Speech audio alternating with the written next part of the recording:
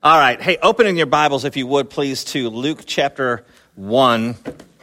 And we've got a little bit of a hunk of scripture to read here, so bear with me. But before we look at it, so go ahead and turn to it. But before we read our passage, I've got a pop quiz for you. So once you find it, don't look at your Bibles. I got a pop quiz for you. If somebody stopped you on the street, or a friend or a coworker or something, and said, hey, what's at the beginning of the Gospel of Luke? What's at the beginning of the gospel? Could you answer that quickly? And it's not a trick question. I bet you could. You would probably say, the birth of Jesus. And you would be right. But here's another question. And this is where it gets tricky. Luke begins his gospel account by saying, okay, don't look down, but he says he's writing to a guy named Theophilus, and he says that he wants to produce an orderly account that we, the readers, right, might have certainty concerning the things we have been taught. That's why he's writing to this guy Theophilus, and ultimately to us under the inspiration of the Holy Spirit. He wants to give us an orderly account that we may have certainty over the things we have been taught, gospel things, right? So here's the question. Where then does he start? It doesn't go straight to the birth of the baby Jesus. It starts in a different way. And as we said last week, I think that often we think of the nativity as too isolated an event.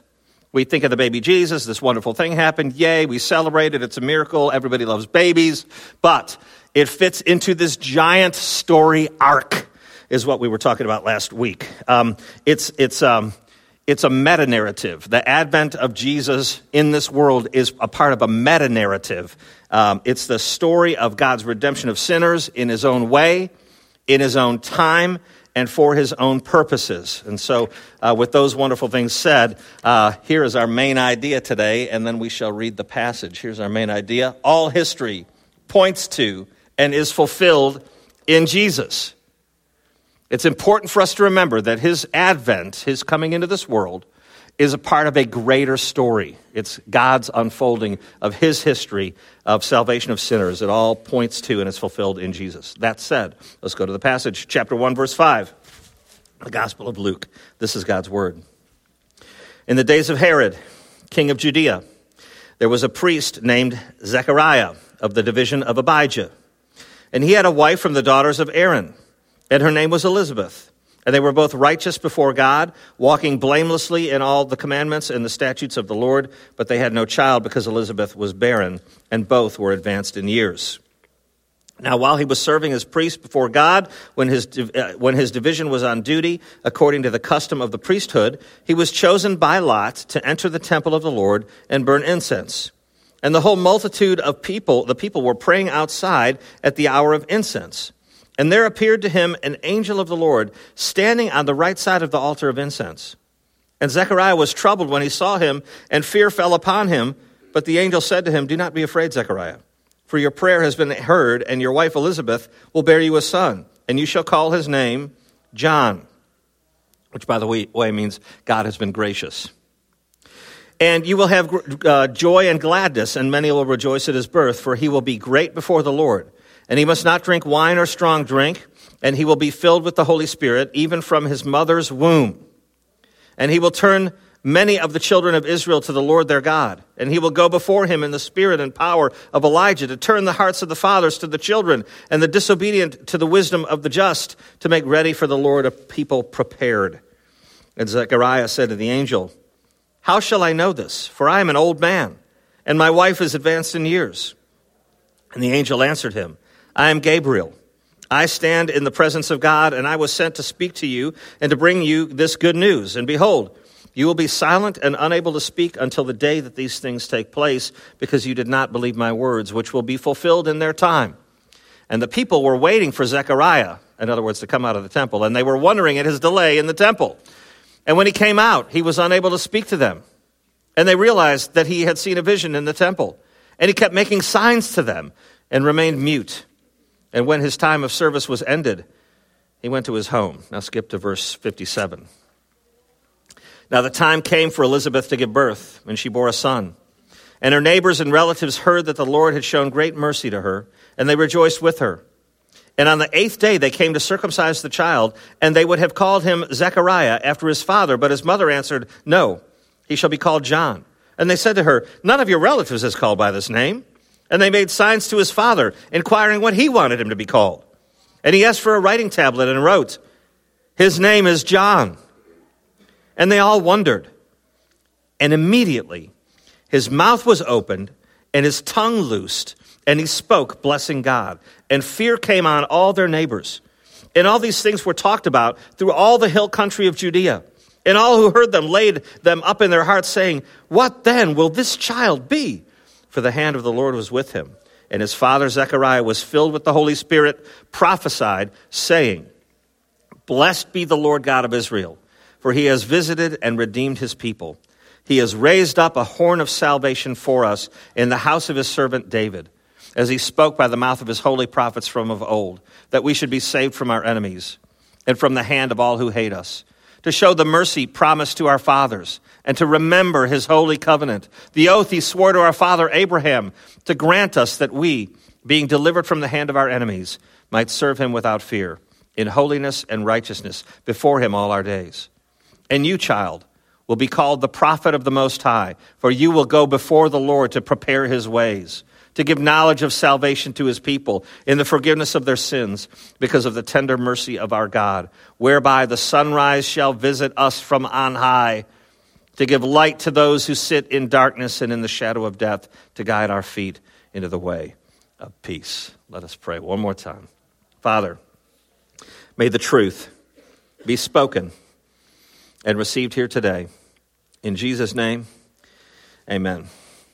Well, one commentator I was reading, I rather like this guy, he said that we cannot understand these events. He's talking about the Nativity. We cannot understand these events, starting with John and Jesus, apart from the prior history of Israel.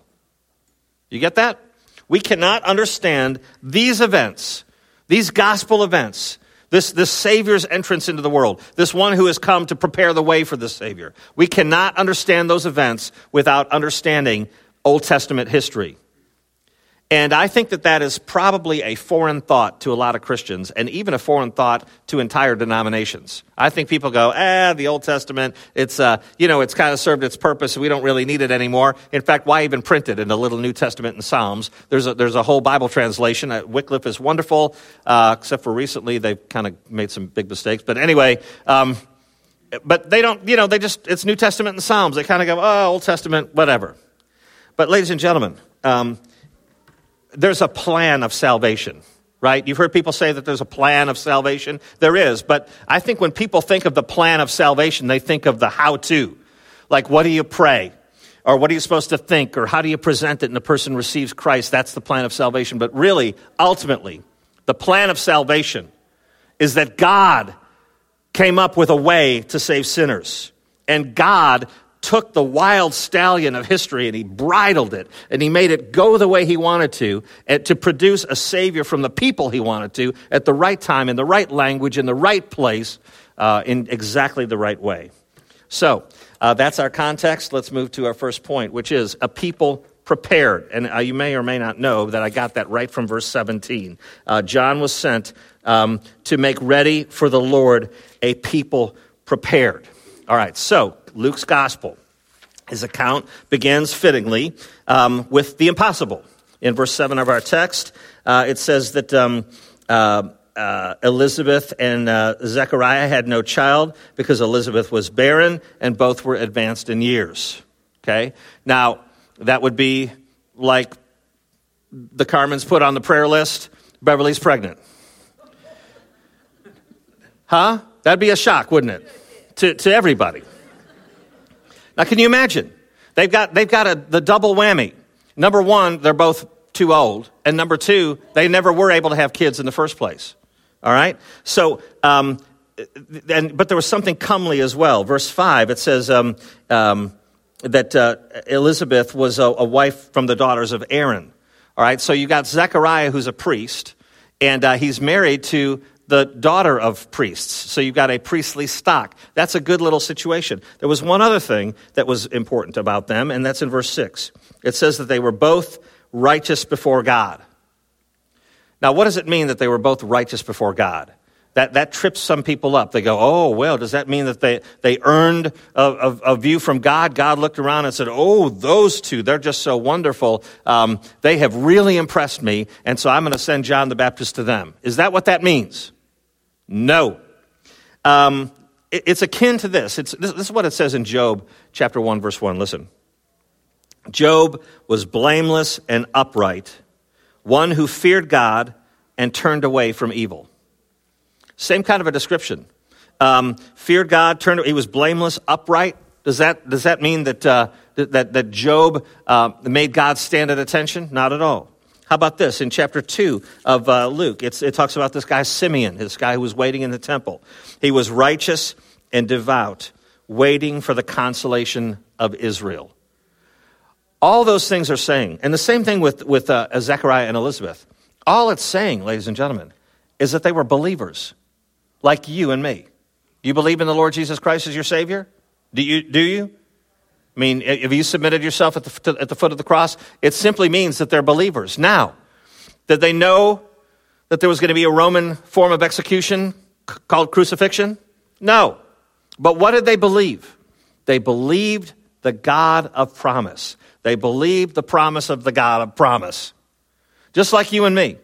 So how were Old Testament sinners saved? You've heard me say many times, we look back in history to an event that happened on the cross. We look at Jesus who was crucified for us.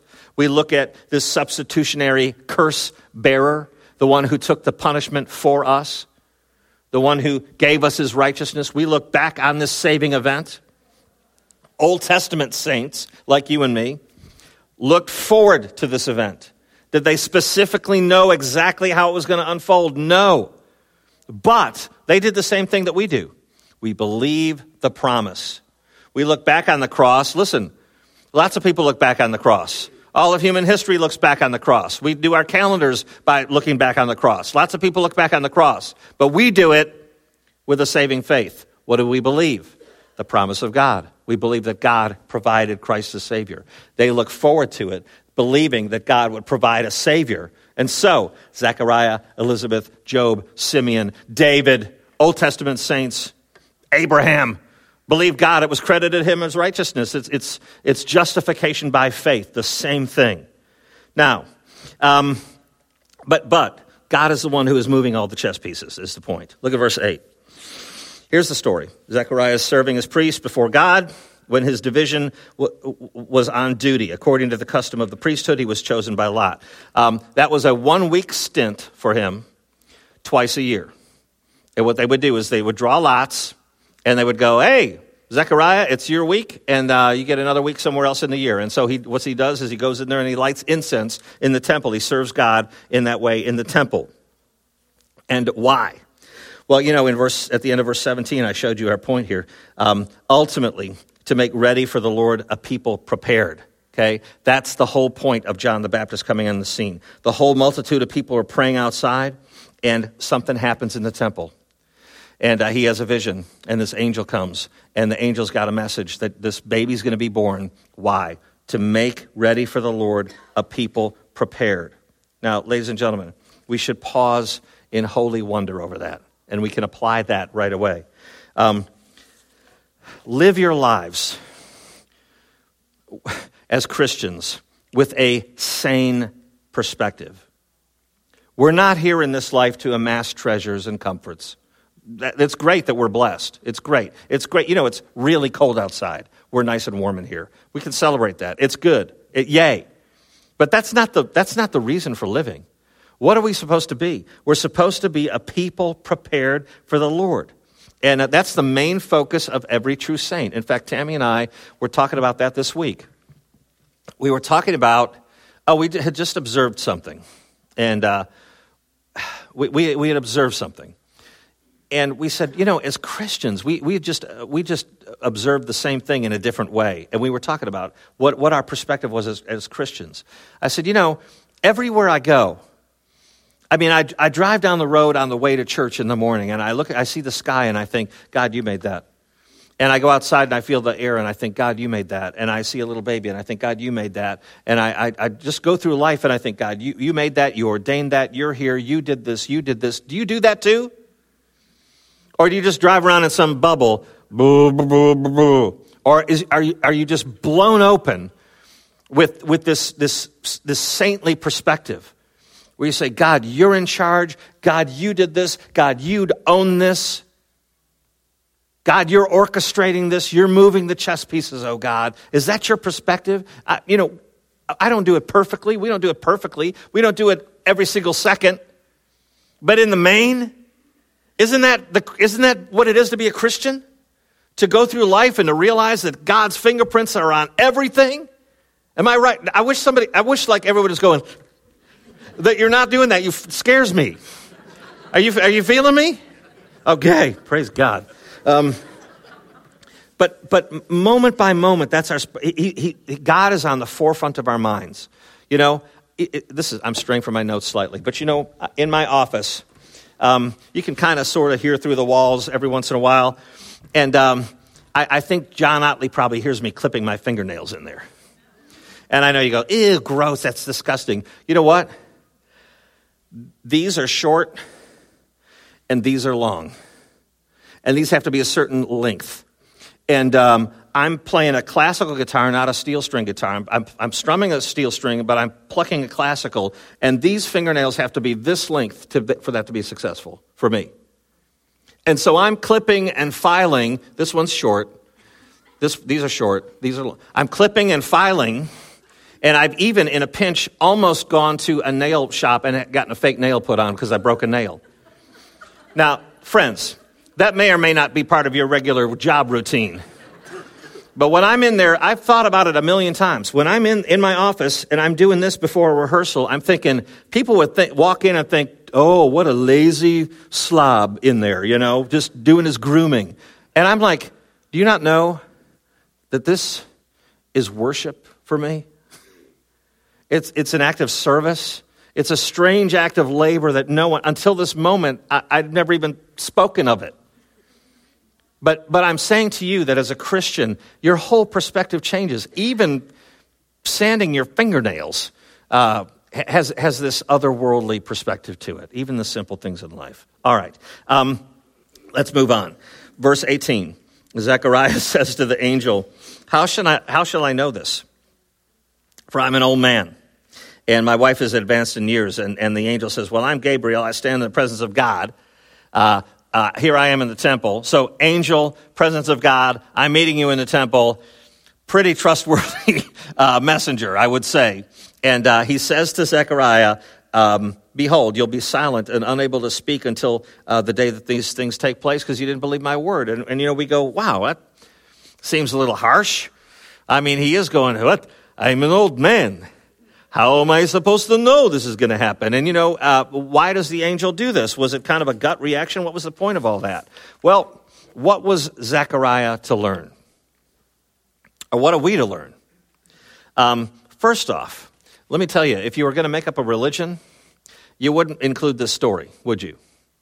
You wouldn't go, oh, yeah, and the angel made him, he couldn't talk. And we go, what? Well, that's not good for the brochure. It only validates the reality of what happened, right? And you have this seemingly obscure priest. He loses his influence for a momentarily lapse of belief and all that. What are we supposed to learn from this? I think this. We are to take God at his word. And one writer called the Gospel of Luke this. I love this. The Gospel of knowing for sure. Like I cited that at the beginning. Don't you like that? That Luke is the Gospel of knowing for sure. Well, ladies and gentlemen, we can know for sure. We can trust the Word of God. I rather like that. We can know for sure that the great gospel secures us, and we should not doubt that God is good on his word. And so to close out the scene, here's what happens, verse 21 and following. You're going to be silent. The people are waiting for Zechariah. They're like, where is he? He's not coming out. Something's going on in there. They're kind of worried about him, and out he comes, and he's motioning to them and making signs and so on. And by the way, it is fairly popularly believed, and I think probably too, that he's making signs and all that, that he was probably deaf too. So he's unable to speak they're asking him, he's making signs. There just a lot of people think that it's mute and deaf. But whatever the case, when his time of service was ended, he goes home. Now, moving on to the next point, a gracious God. Look at verse 57 and following. And again, you know that the name John means Jehovah is gracious. And so, verse 57 and following, it says the time for Elizabeth comes for her to have a baby, and her neighbors and relatives hear that the Lord had shown mercy, and so on. And the story goes, as we read, they say, hey, what are you going to call him? And she says, John, obediently. We're going to call him John. And they go, what? Are you kidding? There's not another John in your family. What are you doing with this crazy John? Why not this? Why not that? And they say, Zechariah, what do you want to call him? And he goes, give me not an iPad, but he gets some kind of thing, and he writes down, his name is John. And at that moment, something changes. And what happens is, his mouth is opened, verse 64, his tongue is loosed, and he speaks, blessing God. And what happens? Word goes bananas. They're like, oh my goodness, we can't believe now suddenly he can talk at this statement that Jehovah is gracious. Wow. He said they're going to name him Jehovah is gracious, and the word goes all over the place, and John's popularity skyrockets. He hadn't been born yet. And at that moment, ladies and gentlemen, what we see here is a Zechariah with a settled heart. He doesn't get his voice back and start grumbling, does he? He doesn't go, oh, well, finally I can talk again after God did that thing to me. That's not him at all. In fact, it's this moment of deep belief. He writes, Jehovah is gracious, and then joyfully starts exclaiming. He doesn't grumble. He's not sour. He's not divisive. He's not drumming up support. It's as if he's about to burst with joy. He gets his voice back, and out it comes. And so, all to say, for us, application, what did the naming of his son show that Zechariah had? It showed faith fleshed out. He had a moment of doubt. I think the robbing him of his ability to speak was a gift. And he got it back, and he was appreciative. But take a lesson. He wasn't able to speak for over 9 months, and the first words out of his mouth were praising God. That should be a lesson for us, friends. That God allows something to come into our lives, and you don't want to waste it. You don't want to curl up into a ball of bitterness and let that crawl all over you. Rather, it's a time of learning. It's a time of understanding. It's a time of developing faith, and that's what God produces here. Who needed to know how good Zechariah's faith was? God? No. Zechariah did, and he gets his voice back. And what he does is has joy of heart and freedom of soul. All right. Next point, last point, a mercy remembered. Verse 67 and following, you see that Zechariah is filled with the Holy Spirit and prophesying.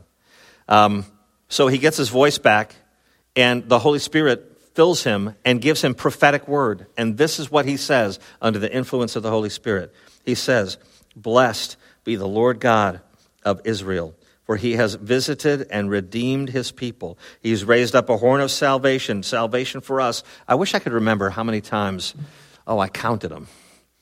How many Old Testament verse references were in here?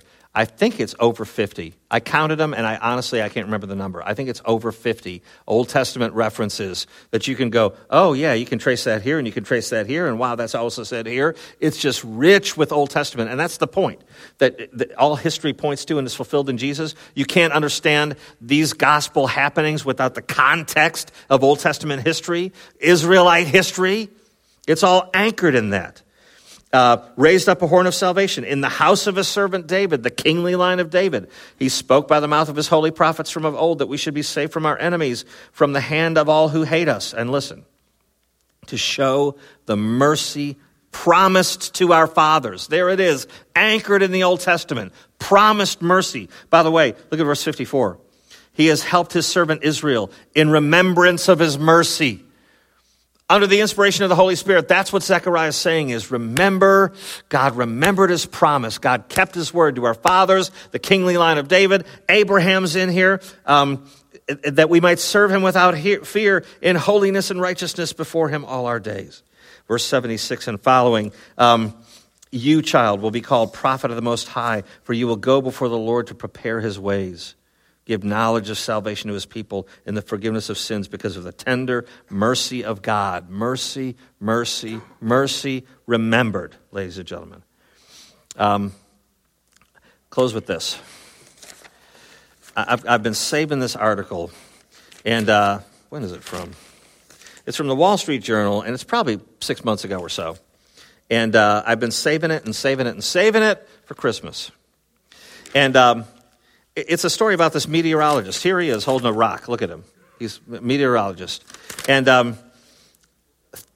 the story is about this guy who gets thousands of calls. Apparently, weathermen are meteorologists, all right? But this guy is like a guy who studies meteors, all right? So he's not a weatherman. He's a guy who looks at the rocks, okay? And thousands of calls per year. So that these meteorologist guys, these rock studying guys, have to set up a hotline. They can't field all the calls and emails. And they get boxes of rocks sent to them in the mail. And their message to everybody is, you don't have a meteor. In fact, they call them, they don't call them meteorites, they call them meteor wrongs. That people go, I saw it fall from the sky. Look at this weird rock. I know that this is a meteorite. And they keep sending them in, and they're going, no, that's not a meteorite, not a meteorite. But here's what's so cool about it. This one lady says at the end, just imagine, when they do get a real one, like this one, when they do get a real one, this lady says, just imagine. It's billions of years old, and it comes from so far away. And this little rock has managed to land on this earth. That blows my mind, and the fact that I can hold it in my hands is absolutely miraculous to me. Now, friends, think about this Savior. Think about the cosmos. Think about how many galaxies there are. Think about how many stars there are. Think about how many planets there are. And this Savior comes from on high and divests himself of glory. He sets it aside. He withholds his rights and privileges.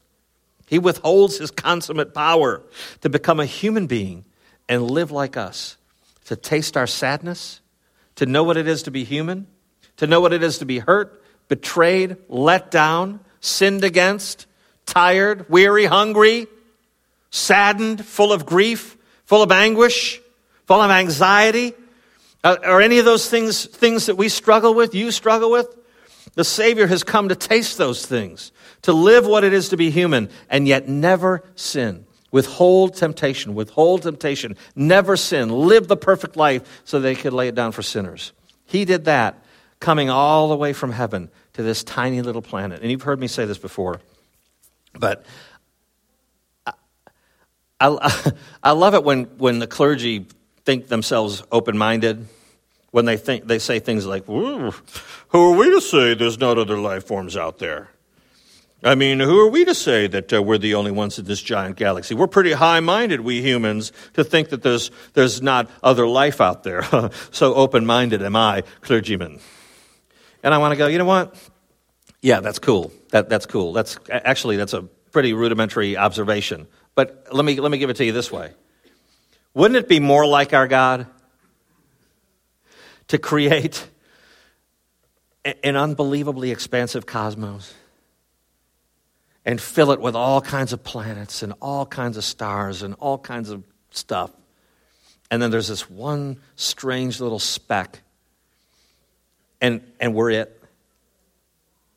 And the Savior came down just like that to die for individual little its. Wouldn't it be just like the grandeur of grace where the rulers and authorities in the heavenly realms in Ephesians 2 look on and they go, Ephesians 3, they look on and they go, what? Is this what grace is? How would we have ever understood God's grace if it weren't his grace poured out on these tiny little seemingly insignificant creatures created in his image, rebelled against him, and yet he loves them still? Is that not a gospel to grip, ladies and gentlemen? Is that not a thing that should change your perspective, not only as you move through this Christmas season, but as you move through life, where you say, my God and Savior ordained that. My God and Savior is behind the scenes here. My God and Savior is present with me now. My God and Savior has promised to work all things together for my good because I'm loved by him and called according to his purpose. My God has plans for me with an expected end that are good. Isn't that something for your heart to grip?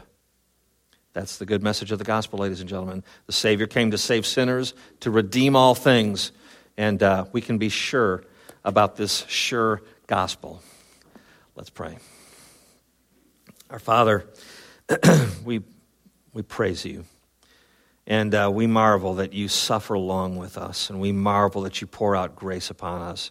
We don't deserve it. We rebels, we little specks on a speck on a rock in space, and yet the Lord of glory made himself like us, and we're just in awe, Lord. We're in awe.